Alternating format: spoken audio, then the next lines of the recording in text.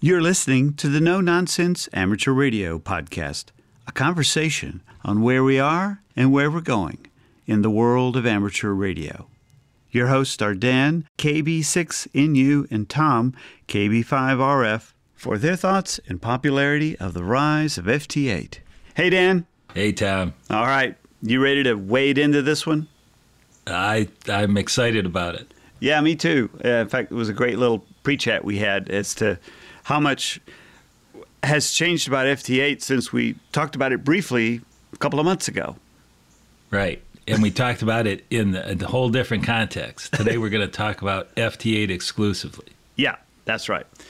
All right, so you start off. Where would you like to begin? Well, so let's talk a little bit about what it really is. I mean, we might have some listeners that either don't know about it or haven't heard about it or whatever. So FT8 is sort of the new digital mode. It's really been around for a year now, over a year, but it's really kind of taken over ham radio. I mean, I tried to look for some more statistics because the last statistics are from through December 2017. And as of December 2017, according to Club Log, over 50% of the contacts being made on the amateur radio bands are now FT8 contacts. And that's from December, so I would suspect that it's at least as high or higher now. Well, I mean, to add on to that, I know when I'm working with FT8, and I didn't really start doing anything with it till about June, and this Gene Hinkle, K5PA, he was silently encouraging me, not silently, actually kind of pushing me, come on, you should do this, check it out, And I'm like, I got enough to do.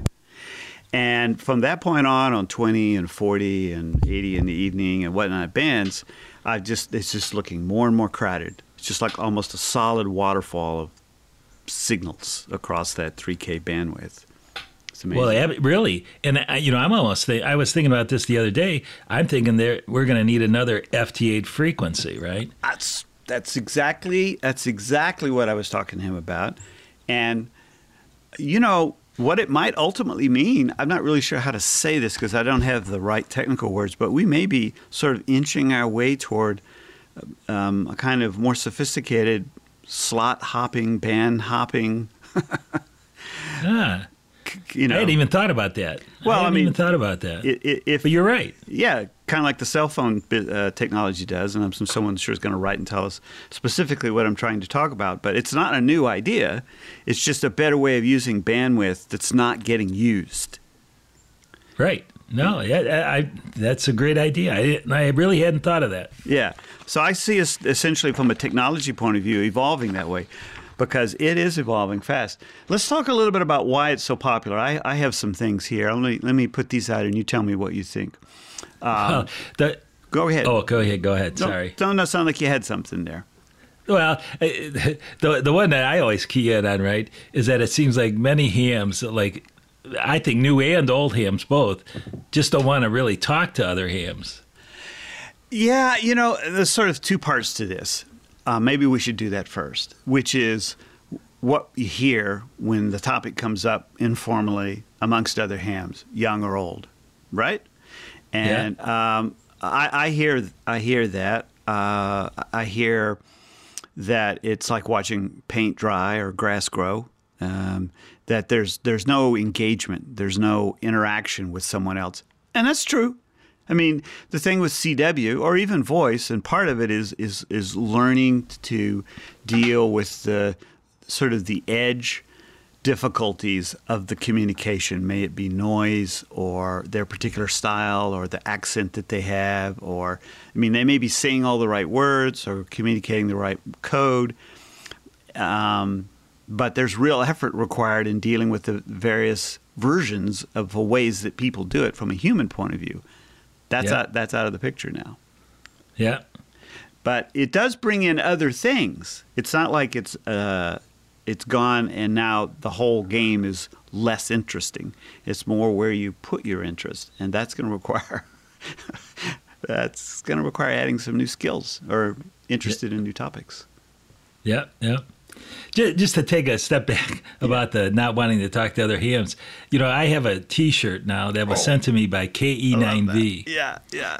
And on the shirt it says, and you can see this on a picture of this on my website if you search for it. It says FT8 : ham radio without the jibber jabber. Well, I think it's kind of funny. I do remember being, again, fairly new ham. My first few months just listening, playing around, and I hear this over and over, especially with the younger guys or women. I don't know about the women, but at least the younger guys. Down in Texas, you'll hear these guys on 80 and on 40 at night on the voice band going on about hogs and this and that, and and you're like, really? Is this all there is? Is this it for ham radio? I mean, I do respect that they've kind of carved out a relationship and they have friendships and they talk about, but it just was not particularly interesting, Yeah.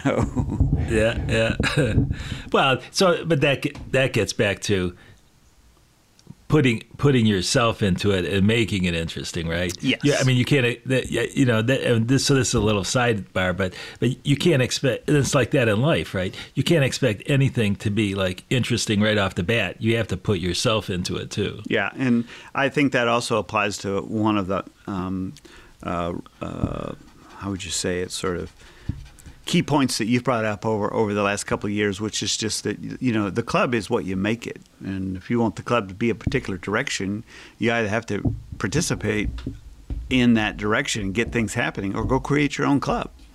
Right. And so it's the same thing on HF. If you don't like the conversations going on there, start your own conversation. Right. Start your own net. Yeah. Do it, the infrastructure is there to do it, right? Just find the people and start talking to them about interesting things. So we'll have to see maybe at the end of this what that might look like from an FT8 point of view, because that comes back to another point we discussed with regards to future contesting. But before we get there, let's talk a little bit about the technical considerations. Well, let's see. Just from the beginner's point of view, it's fairly simple to set up. It's significantly faster than JT65. If for those who have some recollection of that. It works very well, even with a lot of noise. Right now in the low part of the sun cycle, I think most people know that. It's popular, so there's lots of activity. I mean, It's just amazing. It's semi-automated, making for easy contacts. Now, that's setting aside judgments as, too easy or whatever. But it's easy. Yeah. It's a great way to racking up countries you've worked without much hassle. Absolutely. So, when I got on FT8, the first thing, and I didn't work this guy unfortunately, but I saw an A5 in the waterfall. Right, that's Dubai, I think. Yeah. And I never even heard of A5 on CW. It's kind of exciting, isn't it? Yeah. Yeah, so I saw that too. Cool.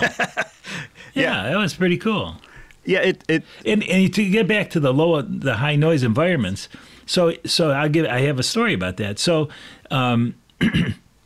My sister-in-law was over one night, and she and my wife were doing something in the kitchen, and the problem I have with noise here is that when you the kitchen chandelier is uses halogen bulbs, and the power supply that powers these little 12-volt bulbs is just noisy as heck, and it just wipes out HF for me. Uh-huh. Well, they were over and they were doing this thing in the kitchen and the dining room, and I really couldn't ask them to stop. Yeah. But I still wanted to operate. So I said, well, look, I'll try FT8.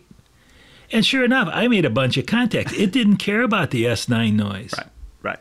And so that's just an example of like how cool it is. If you could use this anywhere you got that high level of noise.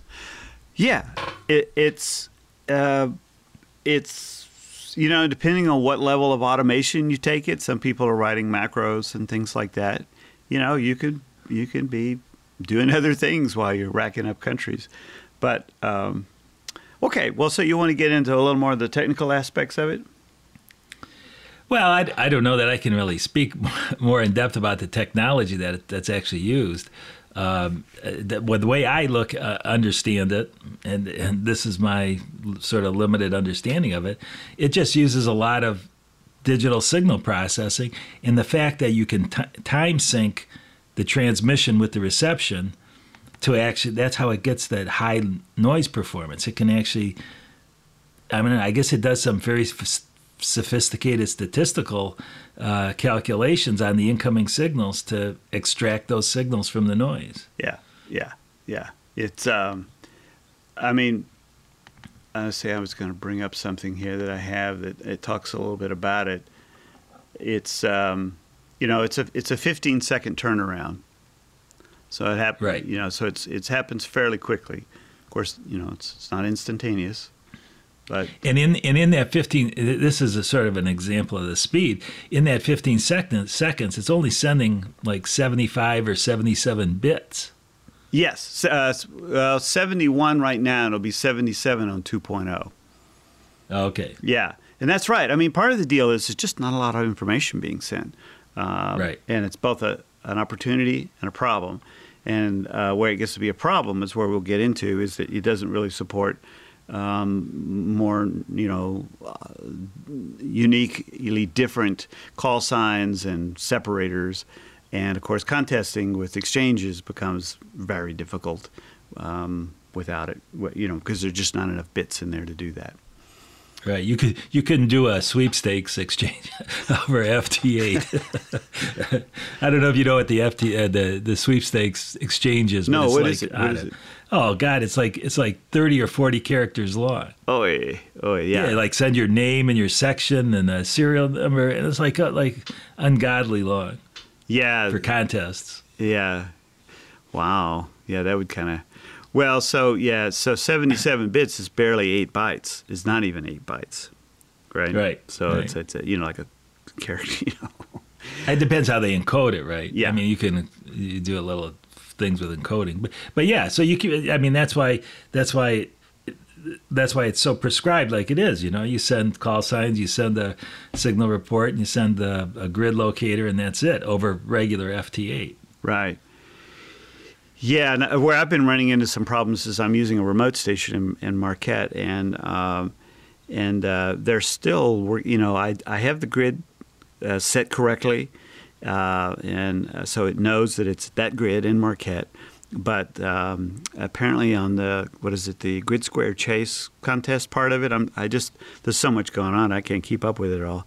Someone sent me a nice note last night saying, look, in some software thing he's using or whatever, it says Marquette, but then it says the call sign is actually, Austin, Texas, and I have to re-enter this stuff every time, and it gets disqualified, and I'm like, well, I'm just using the software like everyone else, but so it's an evolving thing. One of the perspectives that you could take as a ham is if you want to get involved in something that's going to evolve and change rapidly and be a part of all that, this is a great thing to get involved in. Oh, right. So that actually is another good point. There's some learning. Not everybody understands it all. There's some things that don't work right that have to be fixed in the myriad of ways that everybody uses it around the world. So one of the things you've brought up that I had to learn the hard way is that FT8 can be super easy to set up with your transceiver. Yep. And my IC7300, you have to be using one of these newer rigs. You got to use a newer rig. That's the trick, yeah. But like with the IC7300, it's just a USB cable. Yeah. And I have an older Yaesu, which I'm hoping to sell, and it's like any other older transceiver. You've got to have a separate audio box unless you know how to sort of make it work directly with your PC, and then that's more cables. And it's like and that all works fine, except it is a little bit more of a pain to get all set up. Yeah, and then when you don't want to use that like that, you want to use the receiver more. You have to do some button pushing to get everything set for FT8 and the way it's going to be used. And then when you go to CW, you got to set it up a slightly different way. And I don't know. Yeah. I found that I just didn't have – I wanted something that was much easier. That's why we put a 7300 in Marquette. Yeah. You know what I'm hoping for? I'm hoping for, which I think would be really exciting, these kits like the QRP, whatever the name of that company is that has those great kits. I heard a rumor that they were going to do a 10 watt CW SS sideband and FT8 kit for under $100. So how's it going to do FT8? But I don't know. It's going to have it's just going to be built in. Yeah. Wow. Yeah. Well, that will be something if it's built in. Yeah. That really will be something. And that got me thinking, well, there you go again. I mean, this is all changing that rapidly that, one of the other modes that you'll take with you on Islands on the Air, Summits on the Air, Parks on the Air, whatever the case may be, will be another mode. Yep. So and you can get away with that with FT8 because even if it's only 10 watts, well, FT8 should work just fine with 10 watts. Yeah. And sideband won't. I mean, you can make some CW contacts on 10 watts, but sideband you won't be all that successful with. Yeah. So another thing about FT8 that I think has anybody that's in the DXpedition mode excited about is this Foxhound mode that has been employed into the software, into the protocol. I was reading about that. You prompted me to read about that today because I got into this FT8 call business, which we'll talk about later. But so I hadn't even read about it till like half an hour ago. Yeah. Because I just had been putting it off, and to me that's like amazing too. Well, I read, and we'll have all these things, of course, in the show notes, links to these things. But the release notes for this thing notes that you'll be able, one station will be able to make up to 500 QSOs an hour. Yes. And that's how amazing is that? It's almost like, why would any DXpedition want to do anything but FT8? Well, it pushes up against a lot of core beliefs about how things should be done. That one even more so than ever. Yeah. We are going to redefine what competition is. And FT8, I think, will be the juggernaut that causes us to rethink contesting. Oh yeah, absolutely. I mean, and I should explain how they get to that 500. So let's go into that. So the limitation on a single contact at a time would be about 100 QSOs per hour. Yeah, but this thing can do five. The software can do 5 simultaneous transmissions. Yes. And that's how they get to the 500 QSOs per hour at the upper limit. Practically, they won't be able to do that, but the theoretical limit will be 500 QSOs per hour. Yeah, I think I don't have all the specifics in front of me. I'm trying to get them while we talk. They divide the band up you have to put the thing is you have to explicitly put the software into this Foxhound mode. And then when you do, you only make one contact. You're only going to be allowed one contact on FT8 on a given band at that DXpedition, and because that way they can go faster. And they just ignore you once you're in there, And it's all automatic. They don't even have to take the time to copy you and say, "Oh, sorry, that's a dupe." That's correct.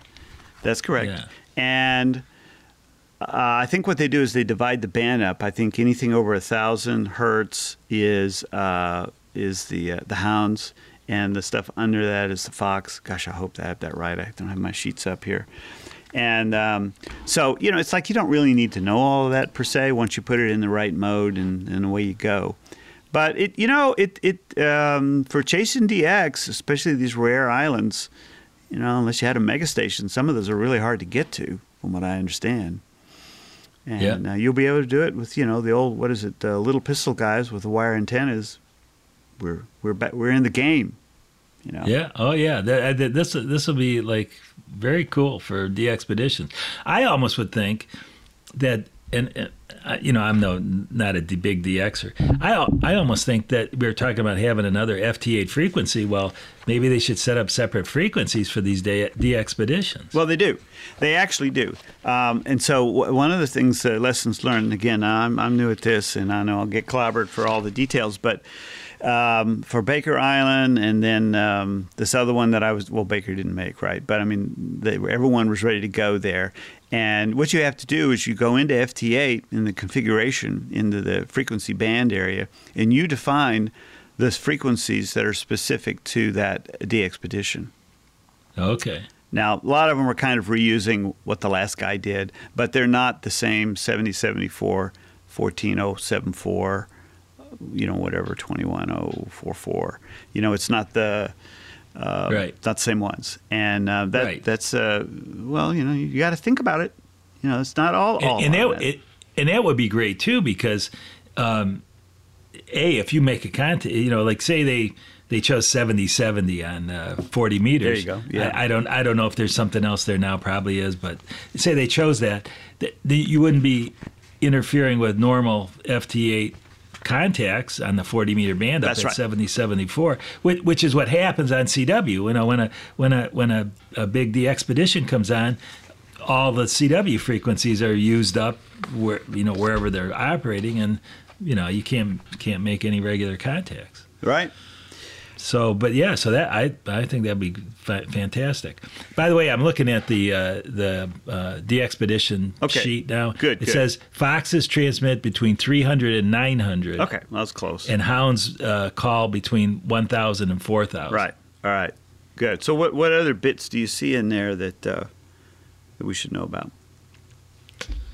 Oh, I don't know. I think that's really about it. That's about it. I mean, there's a whole bunch of other detailed instructions in here to how to set it up and all, but I think that's sort of the basics. Well, another sort of side note and again, this is sort of the particular ham that you are.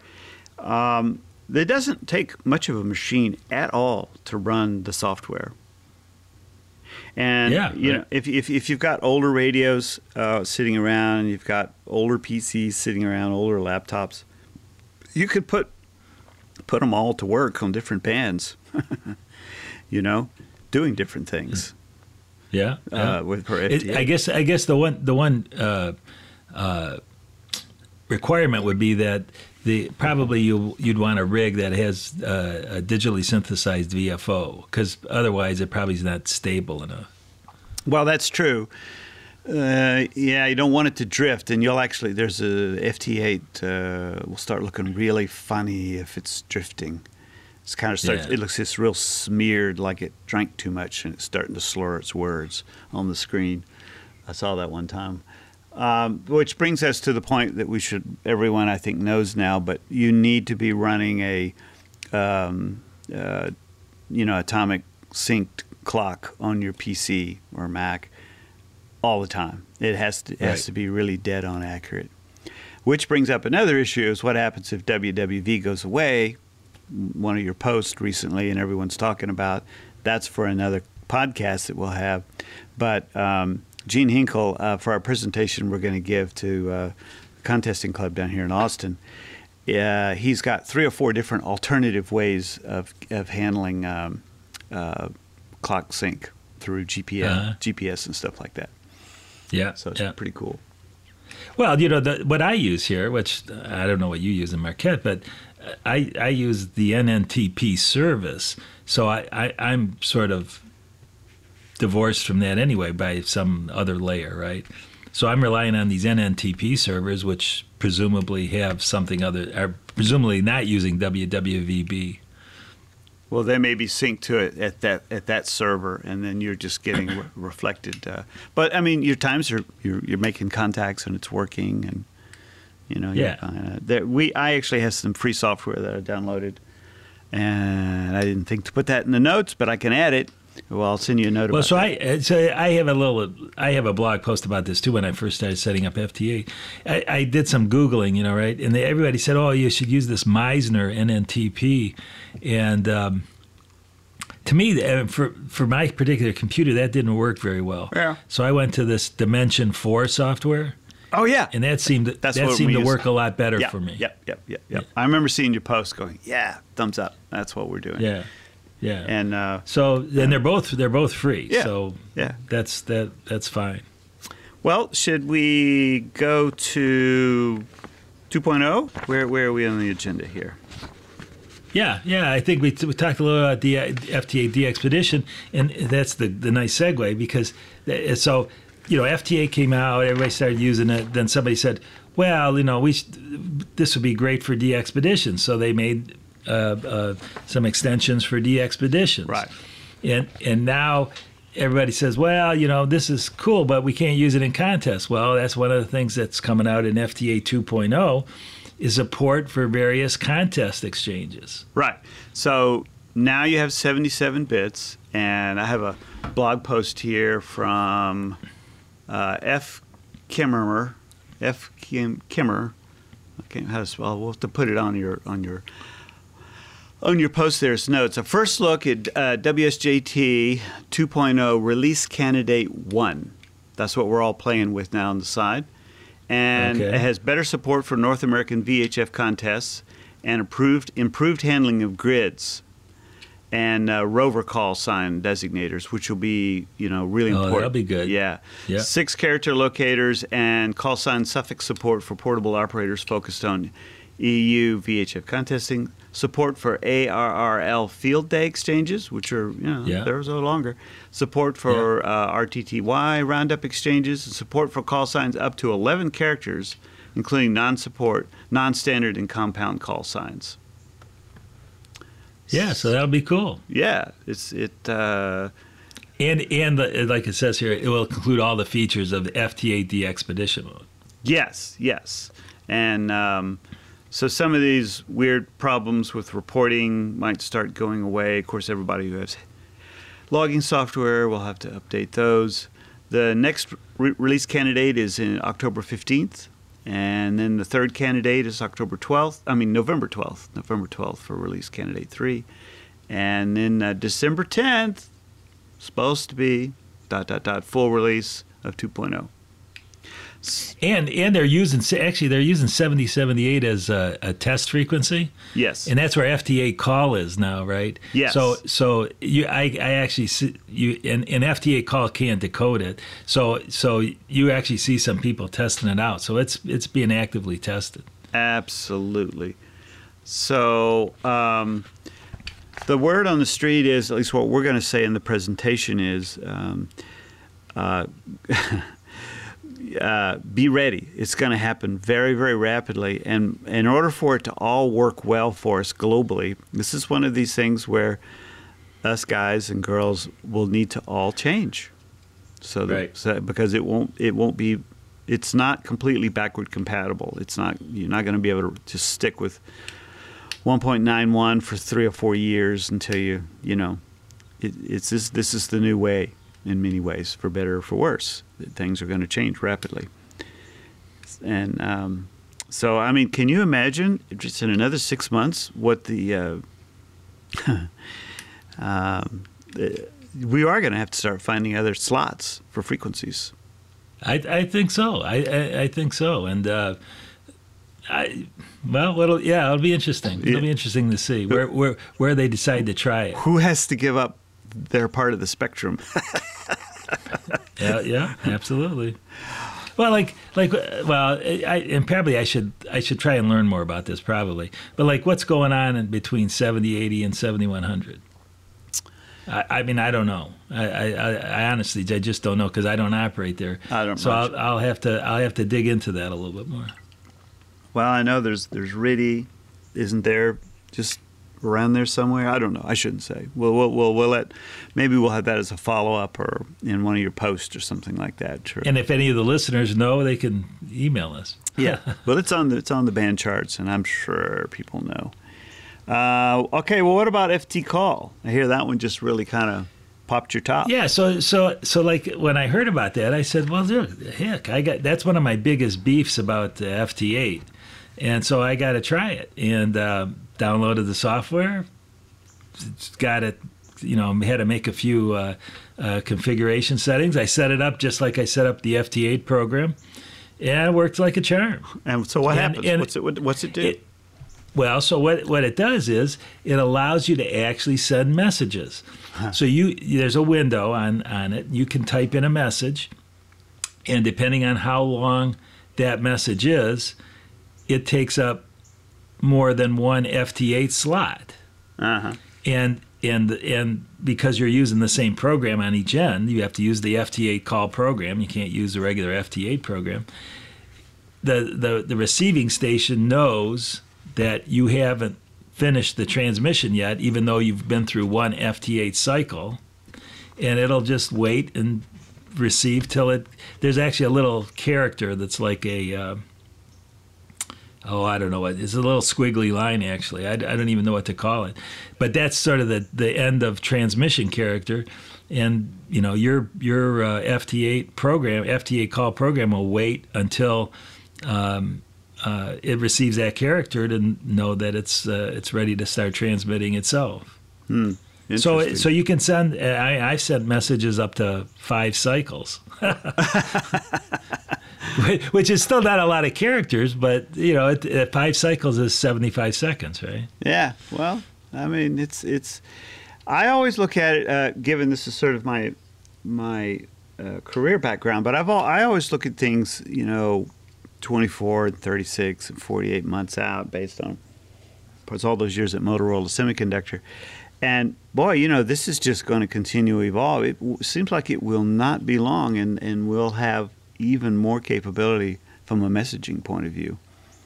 Oh yeah, absolutely. These guys, we got smart guys working on this, right? These guys are going to find ways to fit more in and make things a little faster. Already in the WSJT 2.0 thing, it says here.